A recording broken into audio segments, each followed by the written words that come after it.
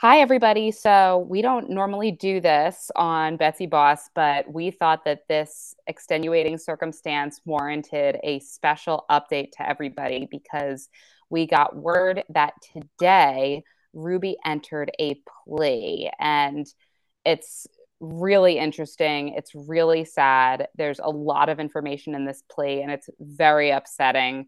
But we just wanted to get everybody the information as quickly as possible because I think we said during the first episode in this group of episodes about Ruby Franke and eight passengers that there were literally developments every day. And week by week, there are big changes to this case. That's what makes it so interesting. And that's why we were so excited to cover it.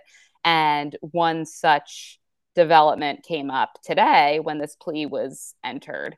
So we just wanted to keep everybody up to date as much as possible. It's kind of serendipitous that we decided to record these episodes now because all of these new pieces of information are coming to light. So we just sort of wanted to seize on the opportunity to get as much information to the listeners as possible now that we have it and now that we have a copy of the play. Just to say up front too, if you kind of already hinted at it, but what we're going to go through is very disturbing. This case is disturbing already, but with stuff coming out, I think this is probably the most details that we've gotten so far as to how severe the abuse was. So, trigger warning up front, fully putting that out there. If this is something that are not up to listen to, we totally understand. But again, just wanted to warn everybody before we get into it.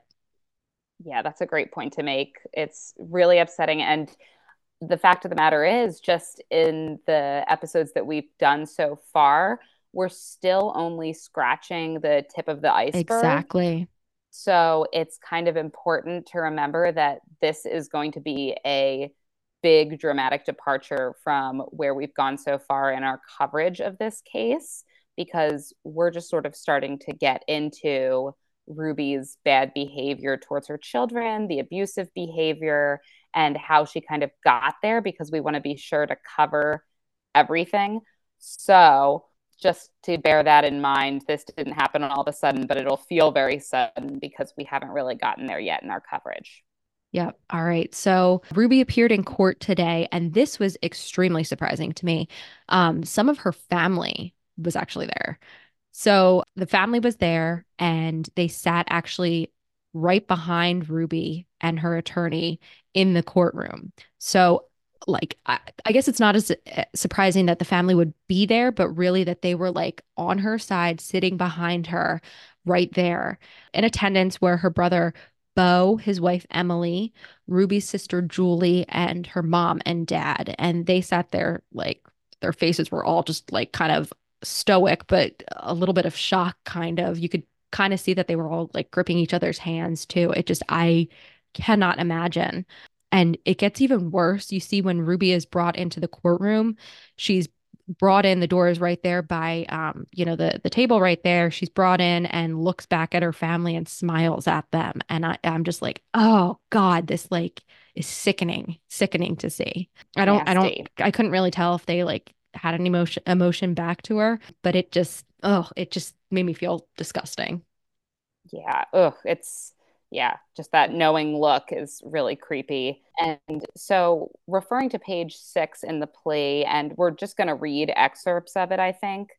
So on to page 6, the plea agreement. So before we get into the details of it up front, Ruby was charged with there were 6 charges total. The court actually, after this, decided to dismiss 2 of them. They agreed to dismiss them, and they wouldn't go into the details as to why.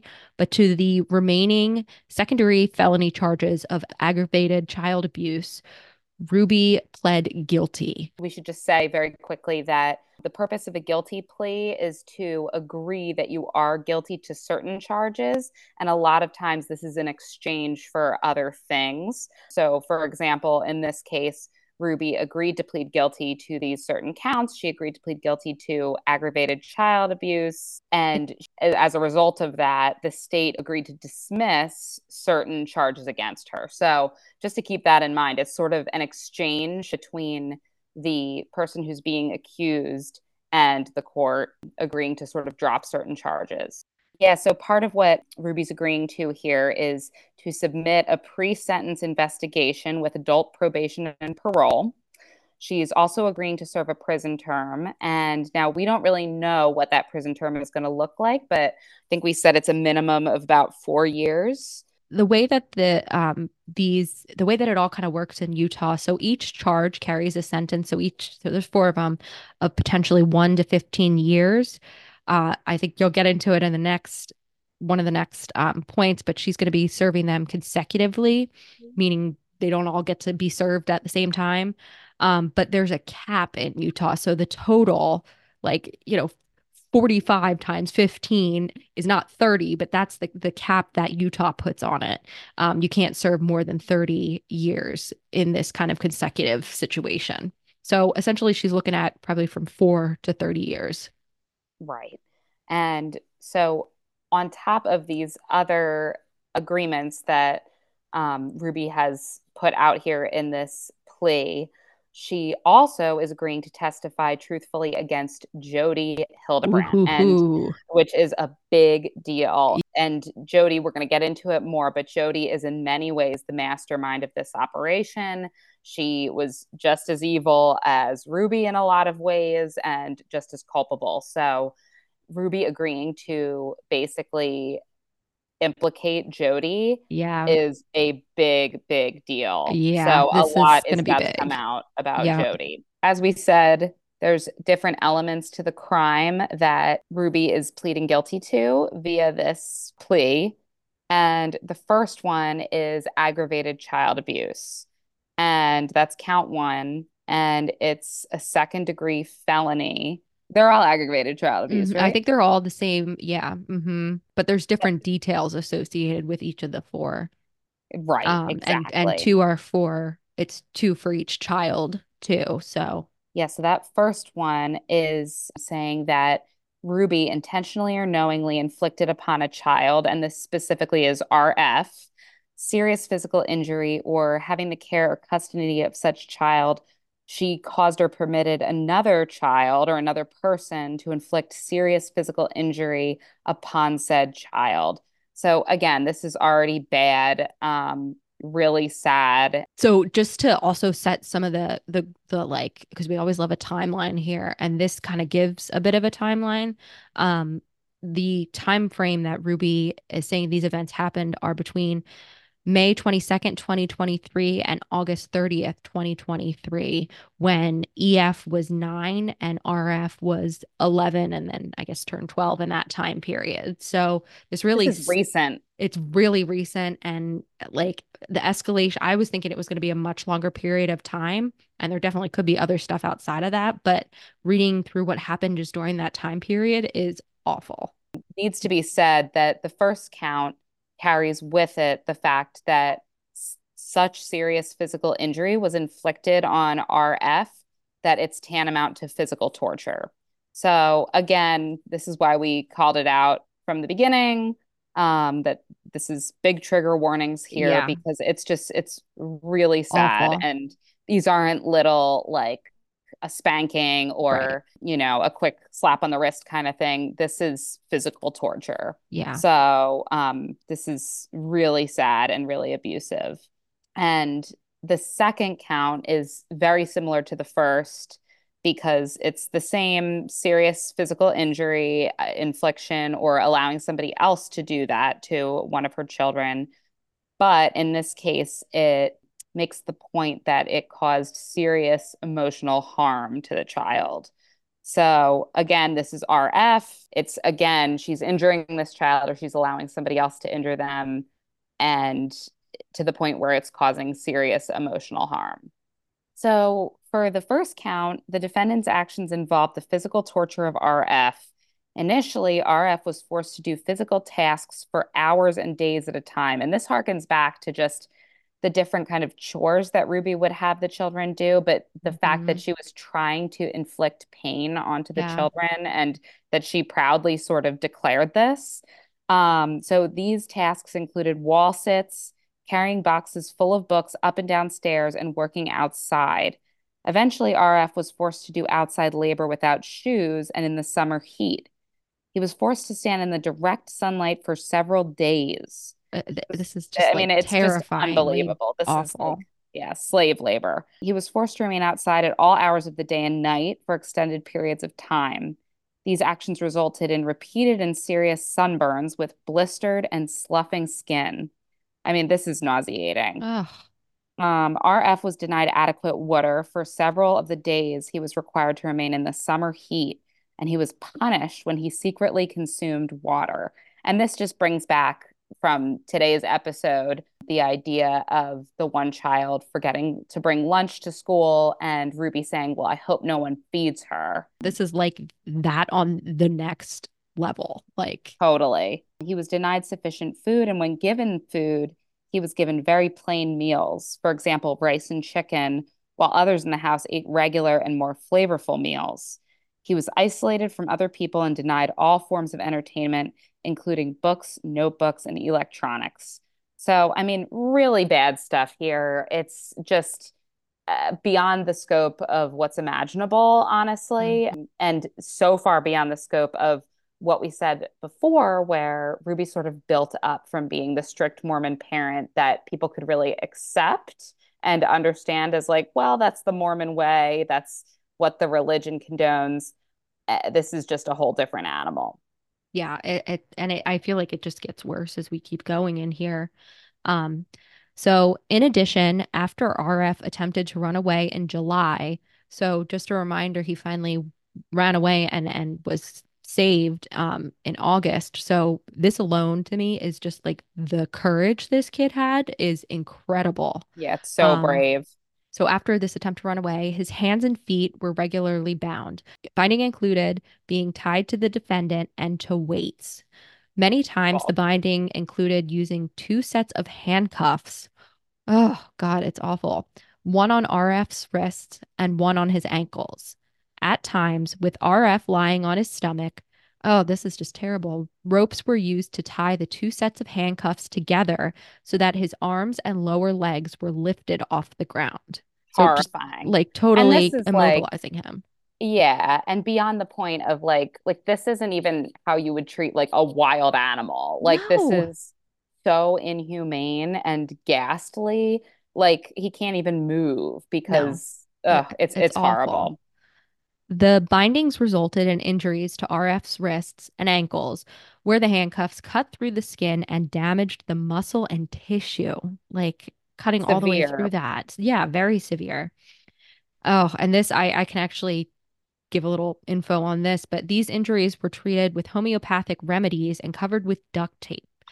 Then the bindings were placed on top of the duct tape. Well, we, are going to get into it in either this episode or the next of, as we probably will have five of them. Um, but what was found at the house were different dressings that had honey and cayenne pepper on them. Nauseating. So, Uh, I mean, you can imagine how yeah, painful that would be if you already have, open damaged skin and you're putting hot peppers on it. I mean, yeah. that's torture. Oh my God, it's awful. Specific instances of abuse committed by the defendant include kicking RF while wearing boots. Oh, this is terrifying. Holding his Yeah, head it's so hard to underwater even like hear about. and cutting off oxygen by placing her hands over his mouth and nose. Like Yeah, she's an animal. she's Like, yeah, she'd lock her up forever. This is I don't care if you're under the influence and guidance of somebody else. oh yeah, This the is fact that disgusting. the fact that you would do this to anybody, but like a child and And your your own child, child, yeah. yeah, it's just unbelievable. So they go on to say that the actions described above caused severe emotional harm to RF due to the fact that they began in May and escalated through the summer months. So again, this is just the recent history. I mean, we don't even know from this plea what happened before this Yeah. abuse started over the summer. So just, I mean, you don't even want to think about it. Yep. Um, and so it says, additionally, the defendant and another adult regularly sought to indoctrinate RF and convince him that he was evil and possessed. Wonder who that other adult is, Jodi. Yeah, I wonder who that could be. And that he needed to willingly be obedient to avoid punishment. and that the punishments were necessary to repent. He was also told that everything was being done to him were acts of love. So again, this is just brainwashing, Yeah. torture for the sake of torture, and just total gaslighting, honestly. Like, this Yeah. is happening to you because you're evil, you're possessed, you're this, you're that. Meanwhile, it sounds like he didn't do anything wrong at all and was just being subjected to this by these sadistic people who enjoyed torturing him. Yeah. Well, and we'll see this too. You can see throughout there, and we'll get into it even more so. But there's the hinting at kind of this religious aspect to it also. This good and evil, repentance. Like we'll get into it, but this is like Jodi's MO to a T. So the next count deals with the next two actually cover EF, the youngest child. So count three, the defendant's actions also caused severe emotional harm to EF. Other than binding and the specific instances of abuse RF was subjected to, EF was subjected to the same treatment as her brother. She was isolated and forced to do the physical tasks, remain outside, and denied food and water. She was also repeatedly told she was evil and possessed. The punishments were necessary for her to be obedient and to repent, and these things were being done to her in order to help her. EF was convinced that she was evil and needed to go through these things in order to repent. Yeah. Again, just brainwashing, gaslighting to a T. Finally, it says the defendant's actions caused two or more physical injuries to EF. She was forced to work outside in the heat barefoot. Sounds familiar. She was also Mm-hmm. forced to run barefoot on dirt roads for an extended period of time. EF's feet were repeatedly injured and she was repeatedly sunburned. So it's just incredible that they did this. Yeah. When examined on August 30th, these wounds were apparent by scabs, blisters, and sloughing skin. So again, just severe, severe neglect, and more than neglect, just Yeah. pointed torture. It is. It's torture. It's absolutely torture. And it's disgusting. And this is, I mean, think about this. This is all we're getting, like the details at this point. I can only imagine the extent of the details, whatever ends up happening with Jodi if she goes to trial. It's just going to be awful. So the next info that we have for Ruby, this situation, her plea is that her sentencing will be on February 10th. So that's kind of the next step that we have at least on the books right now. But yeah, I know we thought this was a really big development today and worth kind of jumping on real quickly to put something together to get this info out, especially like you said at the beginning, because we're covering this series. I think having all this info really helps to kind of color things as we continue to go along in the series.